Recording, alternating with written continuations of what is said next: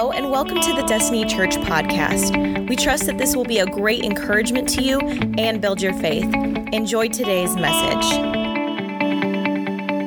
Again, I want to welcome everyone this morning, especially our online audience. Thank you for joining us this morning. For those of you who don't know who I am, my name is Anthony. I have the privilege of being on staff here. And one of the things I always like to do is anytime I have the opportunity to communicate to you guys is I want to honor our lead pastors, Pastor Chad and Pastor Tasha. And this week, Pastor Tasha's in the room with us, and she has been working overtime to get ready for Embrace. Ladies, you don't want to miss it. Is there any seats left? Very few seats left. So if you're going to sign up, today's the day. For all you last minute people, today is the day. Get signed up for Embrace. You don't want to miss it. And as John said, Pastor Chad, he is in Africa right now, and they're ministering over there. So be praying for him and his team with Steve and Dolph. Be praying for them as they get ready to travel back this week. And of course, as they finish up what they are doing over there. So this week we are continuing in our series titled Royals. And the idea behind this series has been that we would have kingdom-driven families. And of course, this stems from our theme for the entire year, which is Kingdom Co.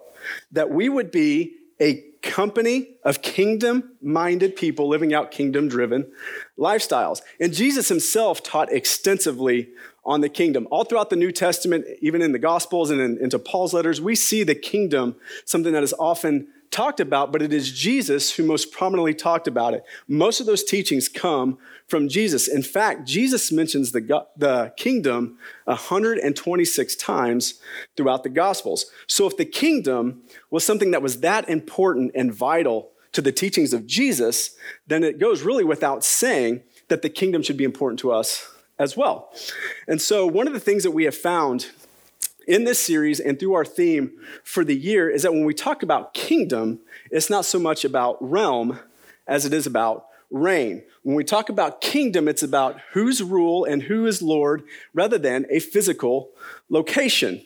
So understanding that when we talk about kingdom, that is about reign, that through our part of this, our goal is that we would understand our role and where we fit within this topic of kingdom. And we have found that if, as a church family, if we want to experience God's kingdom here on earth, it ultimately starts in our homes. It has to start in our homes, having kingdom-focused mentalities and living out kingdom-driven principles so that we would experience kingdom benefits and kingdom manifestations within our lives and, of course, within the body of Christ. So today, we are actually going to dive into one key aspect of the kingdom because we want to ensure that we are equipping ourselves to better be suited and prepared to live that kingdom co, that kingdom company, home life, church life, work life, and then, of course, everything else in between. And I truly believe that after today's message, if you will take it to heart, if you'll take it to heart and apply it in your life, then the kingdom-driven life that we have been seeking for and praying for throughout this series will begin to manifest itself in you and in your homes and in your families. And then your family will draw closer to Christ, and you would begin to see those kingdom benefits manifest in your life and in your family's life. So, as we dive into this, who here is familiar with Charlie Brown? Right? Maybe you've seen the comics, you've seen the Christmas special, the Great Pumpkin Patch, Charlie Brown. Maybe you've seen all of that. Most of us, I think, are familiar with Charlie Brown. And so most of us here are familiar with this friend, Linus, right? Linus was his friend that carried around that little blue blanket with him everywhere he went. What do we call that? That's a security blanket, right? Well, my wife, Carrie, and I, we have 4 kids. And we have never had that privilege of having that child that needed a security blanket or, that stuffed animal or whatever it is that they carried around with them everywhere. They've had their favorite toys. They've had, the toy they slept with and things like that. But they've never needed that security blanket. I don't know. Some of you may have had that. Maybe when you were kids, you needed that security blanket, that stuffed animal that had to be with you all the time. Maybe you've experienced that, or maybe your kids have had that. But what is the purpose of those? Why is it that the kids carry those around, these security blankets? What is it that they offer? It's protection, right? For whatever reason, these items offer some sense of imagined protection to the point that if there's some reason to be afraid or to be scared, that this item is going to offer the protection that they need, right? But really, if you think about it, it's more of an imagined protection. These items don't truly offer the protection necessary to defend against any real threat, right? And so, but what we don't realize as we think about this idea of kids and their security blankets is we associate it with our kids. But what we may not realize is that we as adults, we can do this exact same thing. We use our jobs, our relationships, our money, our social status, numerous different things to act as a security blanket of sorts that we lean into and that we hold on to and believe that they will offer us protection and security to fend off attacks of the spiritual enemy, when in reality, just like the security blanket, these things will always fall short of offering the true protection we need when those attacks do come. So the question is, if it's not those things, if it's not our jobs, our money, our relationships, our social status, if it's none of that, then what is it that we are to be holding on to and holding close to us that is going to offer us the protection that we need when we face trials and uncertainty? Well, that's the question that we're here to answer today. That's what we're going to look at. So before we do, I want to pray. Heavenly Father, we're so thankful for your word that's in front of us. We're thankful for what you've already done in this service. We ask that you would open our hearts for us to receive what you would have for us today. Give me clarity as I deliver your word. It's in Jesus' name. Amen. Amen. All right. Nehemiah chapter 4 is where we're going to start today. So as we dive into this, if you've got your Bible, turn to Nehemiah chapter 4. By the way, I know we've got the Bible in the sky on the screens up there, and I know a lot of us use our Bibles on our phones and stuff like this, but I encourage you, bring a Bible to church, bring your notebook, bring a journal. There's just something about opening these pages and flipping through them that just seems to have a little extra power to it. So I encourage you, if you've not brought your Bible, be bringing those, especially after today's message. It'll maybe make a little more power for you. So as we're diving into Nehemiah chapter 4, I want to give you some background and some context on who Nehemiah was and what was going on in his life. So Nehemiah lived during this time following Babylon's they came rolling into Judah and into Jerusalem, and Babylon under King Nebuchadnezzar destroyed Jerusalem, killed many of the Jews, but then took what was left and took them into exile into Babylon. And the Jews were in captivity for 70 years. Now, but during this time, the Babylonian Empire was actually conquered by the Medo-Persian Empire under Cyrus the Great. And so when Cyrus the Great came in and he took over, now the Medo-Persians have control of Babylon, and they have control of Jerusalem. And what he allows is he gives a decree that allows the Jews, some of the exiles, to go back and begin rebuilding the city of Jerusalem. And so that's where we find Nehemiah in the story. Cyrus the Great is gone. There's been a few other kings. It's been 95 years now since Cyrus gave that decree, and now he is serving as cupbearer to the king Artaxerxes of the Medo-Persian Empire. And so that's where we pick up this story. Now, Nehemiah is inquiring, how is that going? It's been 95 years. How's the rebuilding going? He's expecting there's been at least some progress, right? But if we look at Nehemiah 1:3, it says this: they said to me, this is the report he gets back from his brothers. They said to me, things are not going well for those who return to the province of Judah. They are in great trouble and disgrace. The wall of Jerusalem has been torn down, and the gates have been destroyed by fire. Now, keep in mind, it's not that they've begun rebuilding and they've gotten redestroyed again. This is the exact same condition that Nebuchadnezzar had left Jerusalem in. He had come in, destroyed the walls, and burned the city gates. So in this time frame, at the time they were in 70 years of captivity, and now this 95 years that Cyrus had given a decree for them to go back, nothing has changed. And obviously this grieves Nehemiah. He is obviously upset. So he begins to pray and ask for favor from the king. And if you were here last week, I actually kind of mentioned this a little bit about him praying and seeking favor. But there was a reason why he was seeking favor of the king. Because as I said, he was a cupbearer to the king Artaxerxes. Now, I think a lot of times what happens when we hear this topic of cupbearer, we immediately think of that they're the ones who taste the drink and the food to make sure everything's good for the king. They're taking that risk for the king. But what you may not realize is that is actually a very important role within the governmental structure, especially of the Medo-Persian Empire. Because if you're the cupbearer and you're testing the drink and the food, you want to make sure it's good before you even test it, right? So they were actually in charge of the entire pipeline, from where it was grown to the packaging to the shipping, all the way to Walmart grocery store. They were in charge of all of it through the cooking process. So they had a very important role to make sure everything was good as far as the food goes. And so he would have also been a source of counsel for the king, and he also served as the king's personal bodyguard. So this would have been no small ask for him to go, hey, can I go back and help them rebuild the city? And so, of course, he prays. The king does allow him to go back and help rebuild the city. So we're going to fast forward. That's really chapters 1 and 2 of Nehemiah. Now, fast forwarding to chapter 4, this is where now they've begun rebuilding the city, and they're met with some opposition along the way. And so to defend against that opposition, Nehemiah instructs the people to make sure they are always on guard while working. And so we pick up Nehemiah 4, 21 and 23. It says, we worked early and late from sunrise to sunset, and half the men were always on guard. I also told everyone living outside the walls to stay in Jerusalem. That way, they and their servants could help with guard duty at night and work during the day. During this time, none of us, not I, nor my relatives, nor my servants, nor the guards who were with me, ever took off our clothes. We carried our weapons with us at all times, even when we went for water. Now catch what it says there in verse 23. They never took off their clothes, and they never dropped their weapons. They carried their weapons with them at all times. Even when just going for some water, even when they just went to go get something to drink, they carried their weapons with them. So what's it saying? It's saying that they were always prepared for that attack. They were always prepared for that opposition, which is an important lesson for us and really the key thing that we need to understand for this entire message today. And that is we should always be ready for an attack from the enemy.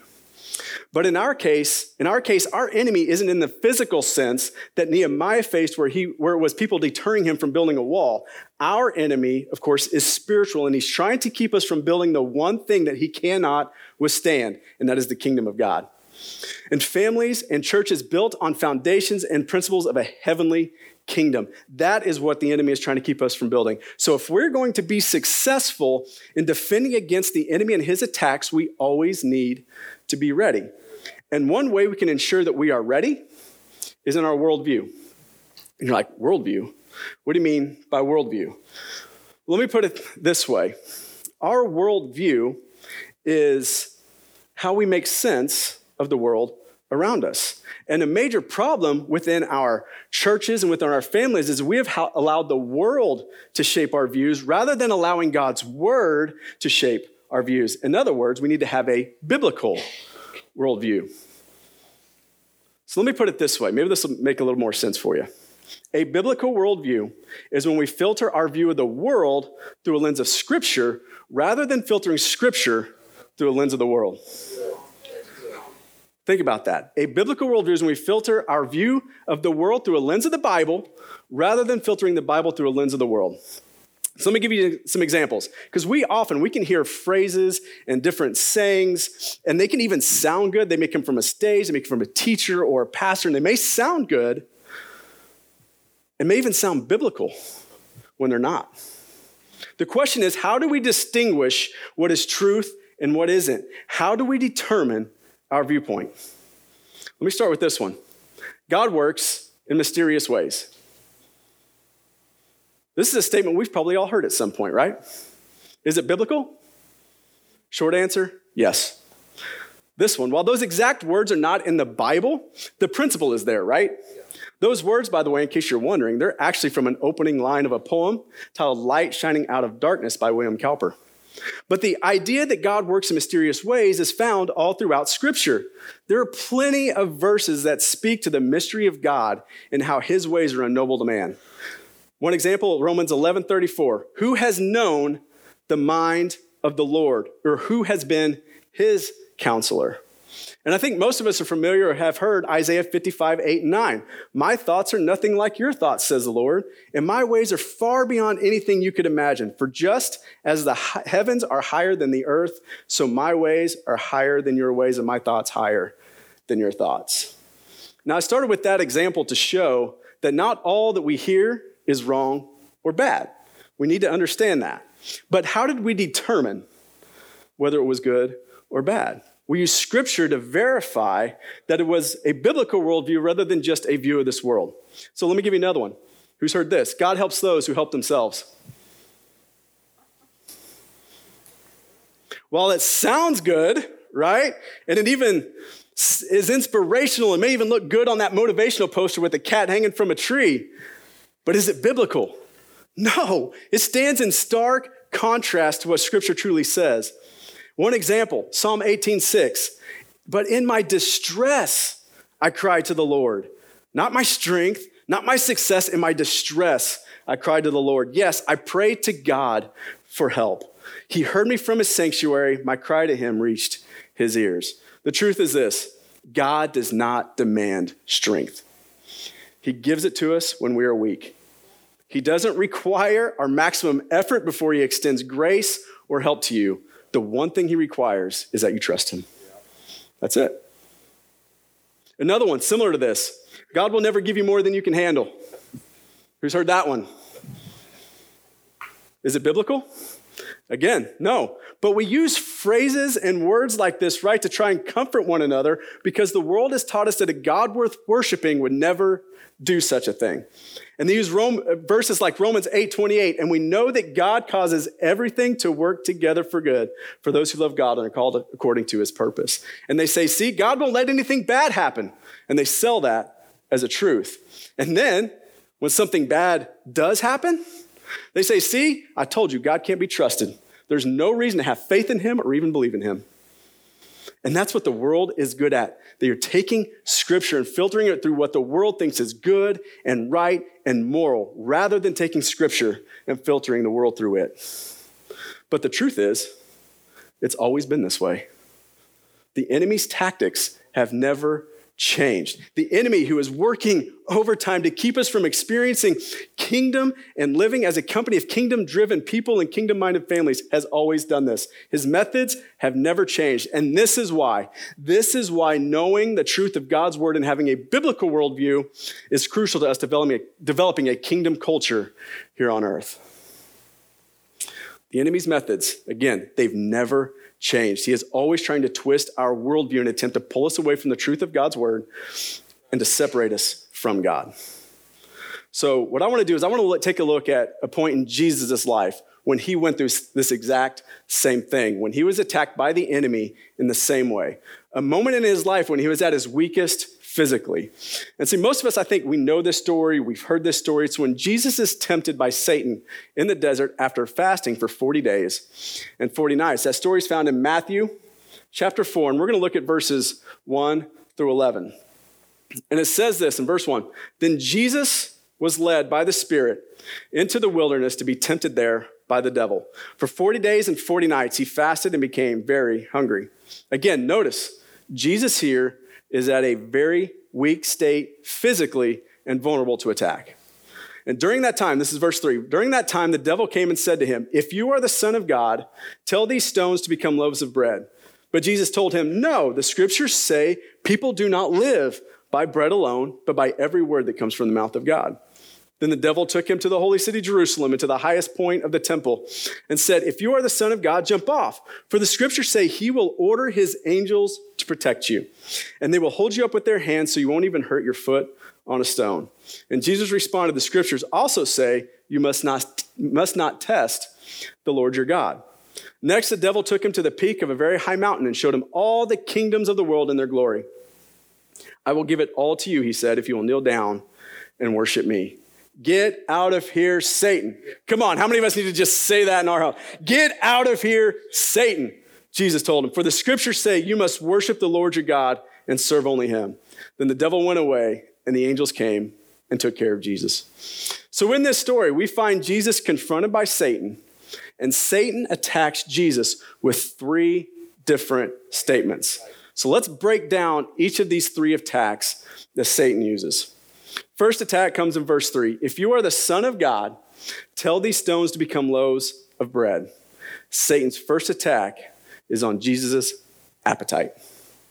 His first attack was on Jesus' lust of the flesh, his appetite. In this moment, Jesus was very hungry, as it said in verse 2. His flesh desired to be fed. Satan's first attack was to meet the fleshly desires of Jesus. And in the same way, Satan will work as hard as he can in order to lie to us in a moment, tell us that something is good, and that by fulfilling the desire of our flesh, we will be satisfied. First attack is appetite. Second attack, verse 6. If you are the Son of God, jump off. He will order his angels to protect you, and they will hold you up with their hands so you won't even hurt your foot on a stone. Satan's second attack was an appeal. He appealed to Jesus' identity. Satan was telling Jesus that because of who he was, he would be protected. He was appealing to Jesus' identity. And in the same way, Satan will lie to us and tell us that who we are and what we do is ultimately what matters most. He's appealing to our pride and our identity. Don't fall into the trap of thinking that your identity in Christ is in who you are or what you do or even what you accomplish for him. Our identity is not found in those things. It's in whose we are, not who we are. Final attack, verse 9. I will give it all to you if you kneel down and worship me. First attack was appetite. Second was appeal. Third attack is on authority. Who are we submitting to? Are we fully submitted to the kingdom of God, or are we willing to look at the world around us and all it has to offer and submit our authority to it? Our entire theme for the year, Kingdom Co., begs this very same question. It's about reign, not realm. Whose authority and reign are we submitted to? The kingdom of this world has a lot to offer. And when we decide, catch this, when we decide that what it offers is better than what the kingdom of God offers, then we are falling prey to Satan's third attack and giving in, and we are bowing to him and giving him authority rather than submitting to the authority of Christ and his kingdom. Don't fall into that attack. Do not fall prey to it. So looking at all three of these attacks, appetite, appeal, authority, we notice something critically important in how Jesus was able to overcome these subtle attacks by Satan. What do I mean by subtle? You're like, that didn't really seem subtle.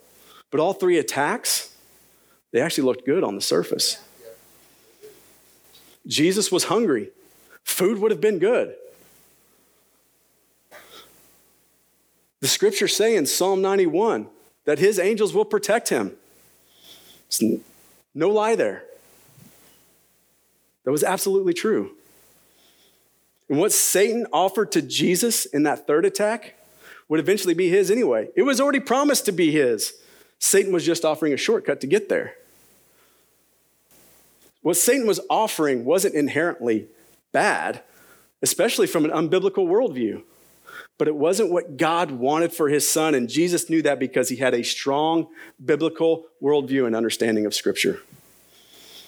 Let's look back at Satan's second attack. Satan quoted, as I said, Psalm 91. And yet, Jesus understood how Satan was twisting it.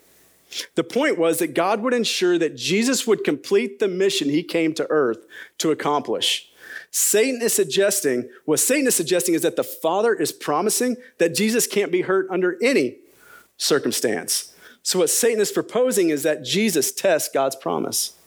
Hence Jesus' response. You must not test the Lord your God. In all three attacks and all three of Jesus' responses, there's one thing we must take notice of. In all three responses, Jesus quotes Scripture. In fact, all three of them came from the book of Deuteronomy. His first response was Deuteronomy 8:3. His second one came from Deuteronomy 6:16, and the last one was from 6:13. In the midst of difficulty and weakness and temptation, Jesus clung to the one thing that would protect him and help him overcome any attack of the enemy. God's word. God's word. So going back to what I talked about earlier with the security blanket, the things that we hold on to, like our jobs, our money, our relationships, our social status, rather than clinging to the one thing we should be clinging to, God's word. But yet, how oftentimes do we rely on those other things? When in a moment of weakness, when we're tried, we go talk to somebody, or we go, well, I can buy myself out of this one, or whatever it looks like. Or hide behind kids when your marriage is struggling, right?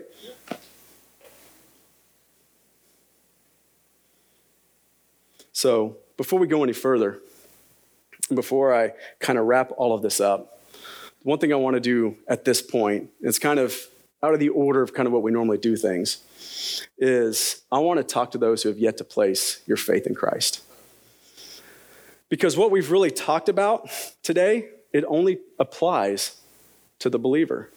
Because until you have faith in Christ, without faith, the only thing we have to place our hope and trust in is in the things of this world. We only have our relationships, our jobs, our money, our social set. We only have those things. And those are the things that will always leave us prone to the enemy and ultimately leave us unfulfilled and without hope. So before we continue, I want to give anyone here who has not accepted Christ and is ready to become a part of God's kingdom that can offer the true peace and comfort from the things of this world and that false sense of security, I want to give you that opportunity today. So with every head bowed, every eye closed, if that's you in this room today, we're going to say a prayer. And we're going to pray this all together. We don't do anything alone here at Destiny Church. I want everyone to repeat this prayer. But if this is you and you have never accepted Christ and you're believing with faith in your heart that you're accepting Christ today, let's pray this prayer. Say, Dear Jesus, I know that I am a sinner. I repent today of my sins. Accept me into your kingdom today. And from this day forward, I submit my authority to you and to your kingdom. Thank you, Jesus. It's in your name I pray. Amen. If that was you today and you said yes to Jesus for the first time, in that seat pocket in front of you, you'll find a card that says, I have decided. Take a second as we wrap up and close out today. Take a second, fill that out. And then you can take it out to our welcome table after service. And there'll be somebody there, they'll give you a Bible. They can answer some questions for you because we want to come alongside you and we want to help you in that journey and with your walk with Christ. So, as I said, as I kind of wrap all this up, I want to give some practical steps for us to be ready for when the attacks come. And they will come. The attacks are gonna come. Remember what I talked about? The world's going to tell you, oh no, if you accept Christ, everything's good after that. That is a lie from the enemy. I can tell you, it's going to have ups and downs, mountains and valleys. They're going to come. It's not a matter of if, but when. And Satan is always trying to bring us to a point where we are reliant on this worldly kingdom rather than the kingdom of God. And as we noted earlier, Jesus gave us the example on how to defend against those attacks. It's through the power of God's word. And the Bible tells us in Hebrews 4:12 that the word of God is alive and active, sharper than any two-edged sword. And Ephesians 6:17 tells us that we are to take up the sword of the Spirit, which is the word of God. And that passage in Ephesians 6, we find Paul telling us to put on the whole armor of God. That our war is not against flesh and blood, but against the spiritual forces of evil in the heavenly places. So looking back at our story in Nehemiah at the end of chapter 4, they never removed their clothes or dropped their weapons. They never removed their armor or put down their swords. They were always ready for the attack. And in the same way, in this exact same way, we always need to be ready, to never remove our armor, to never sit down our sword, the word of God. Now, to clarify, am I saying that we need to pick this thing up put it under our arm, and walk around with it everywhere we go. Is that what I mean by never putting down our sword? No, that's not what I mean. So how do we hold on? If that's not it, if we don't just carry it everywhere we go, how do we hold on and never put it down? By hiding it in our heart. We hide it in our heart to know it and be ready to use it whenever necessary. So the last thing, before I wrap all this up, I want to give us 4 practical steps to ensure that we always have our swords ready, that we are equipped and ready whenever the attacks do come. Step 1. This is going to seem like an obvious one. Read it. Seems obvious, right? But you would be amazed at the number of Christians who the only time they ever read or hear God's word is here on a Sunday morning and it's on that screen. Church, we have to be in the word and reading it. If we're going to know what it says and be ready, because sometimes, just like when Satan attacked woman in the garden, Satan's attack is simply going to be, did God really say? It can be that simple. Satan will test you to see what you know or think you know about God's word, which leads to the second point. First, you have to read it. Second point is you got to study it. It's not enough to just read God's word. We need to read it and understand it.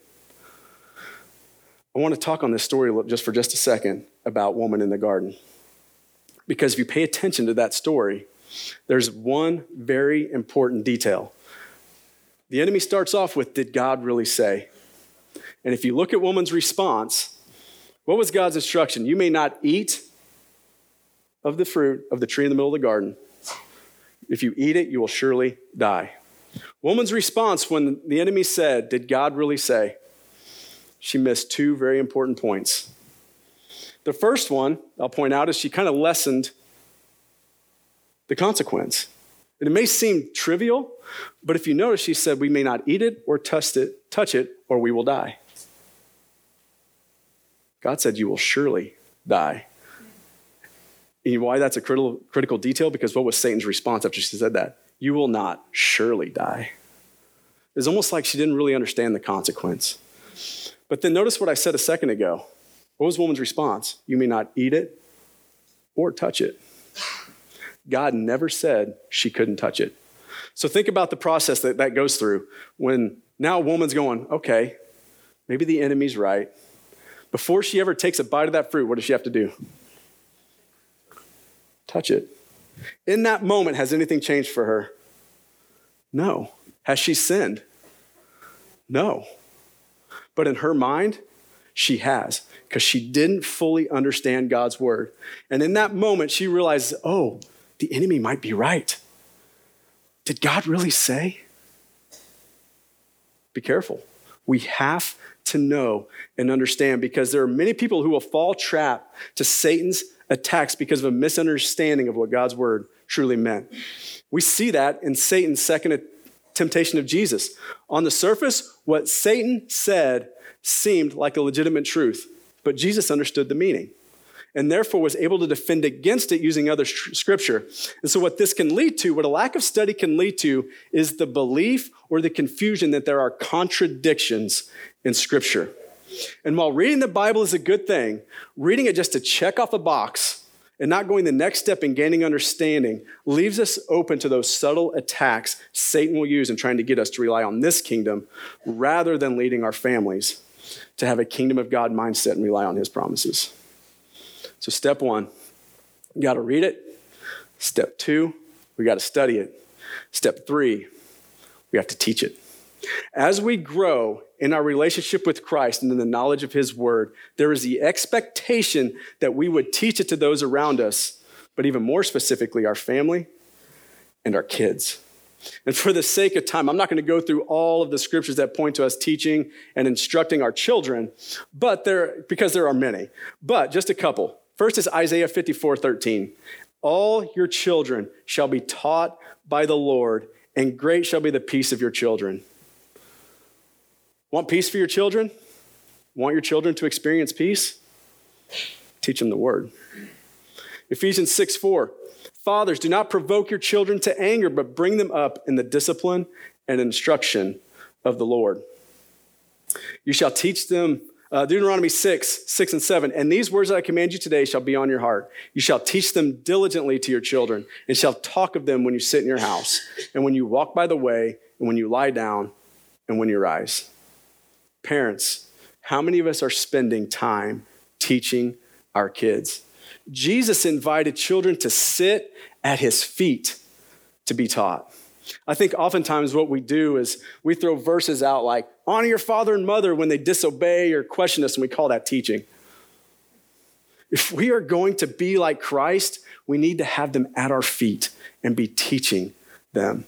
And maybe that's at the kitchen table at dinner, or maybe you have a specific time set aside for those moments. But we are called as parents throughout Scripture to be teaching and instructing our children kingdom principles and instruction. So step 1, read it.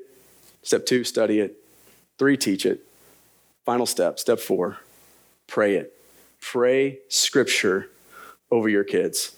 This is taking it that one more step. And maybe you don't have kids, or your kids are grown up. Still pray for them. Or if you're still a kid, you're a young person in the room, pray for your parents.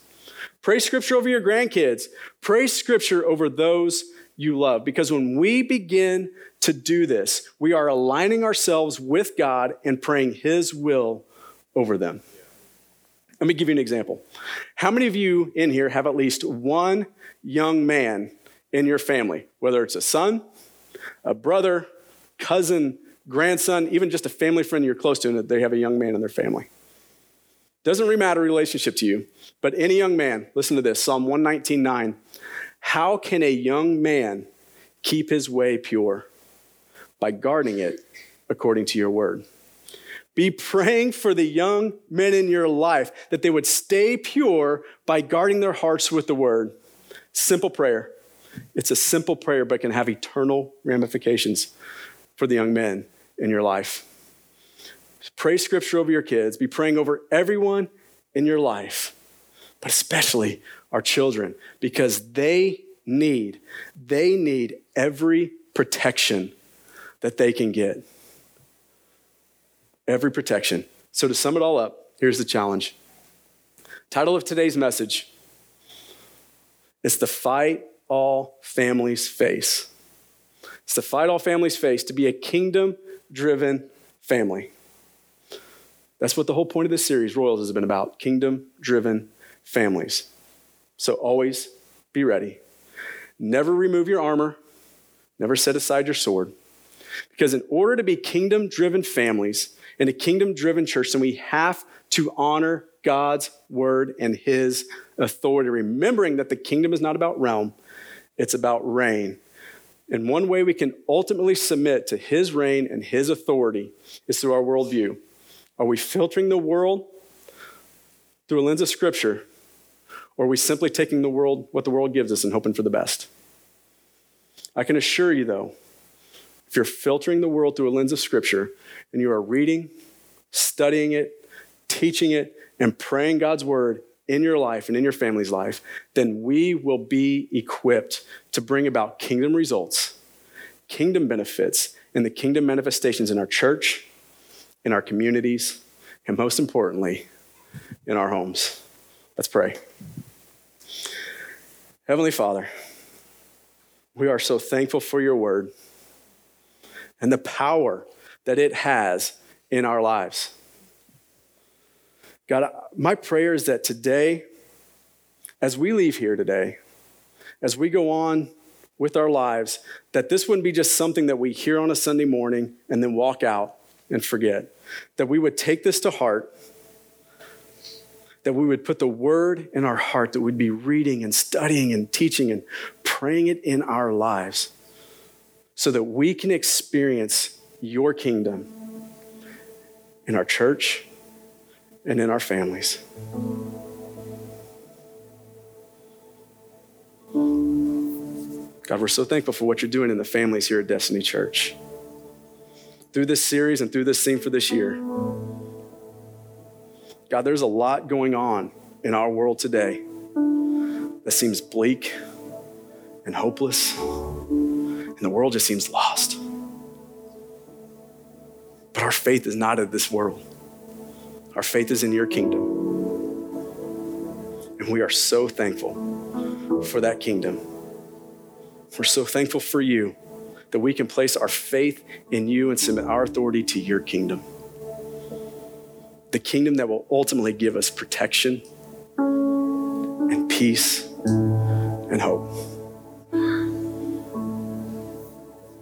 Jesus, we love you. It's your name we pray. Amen.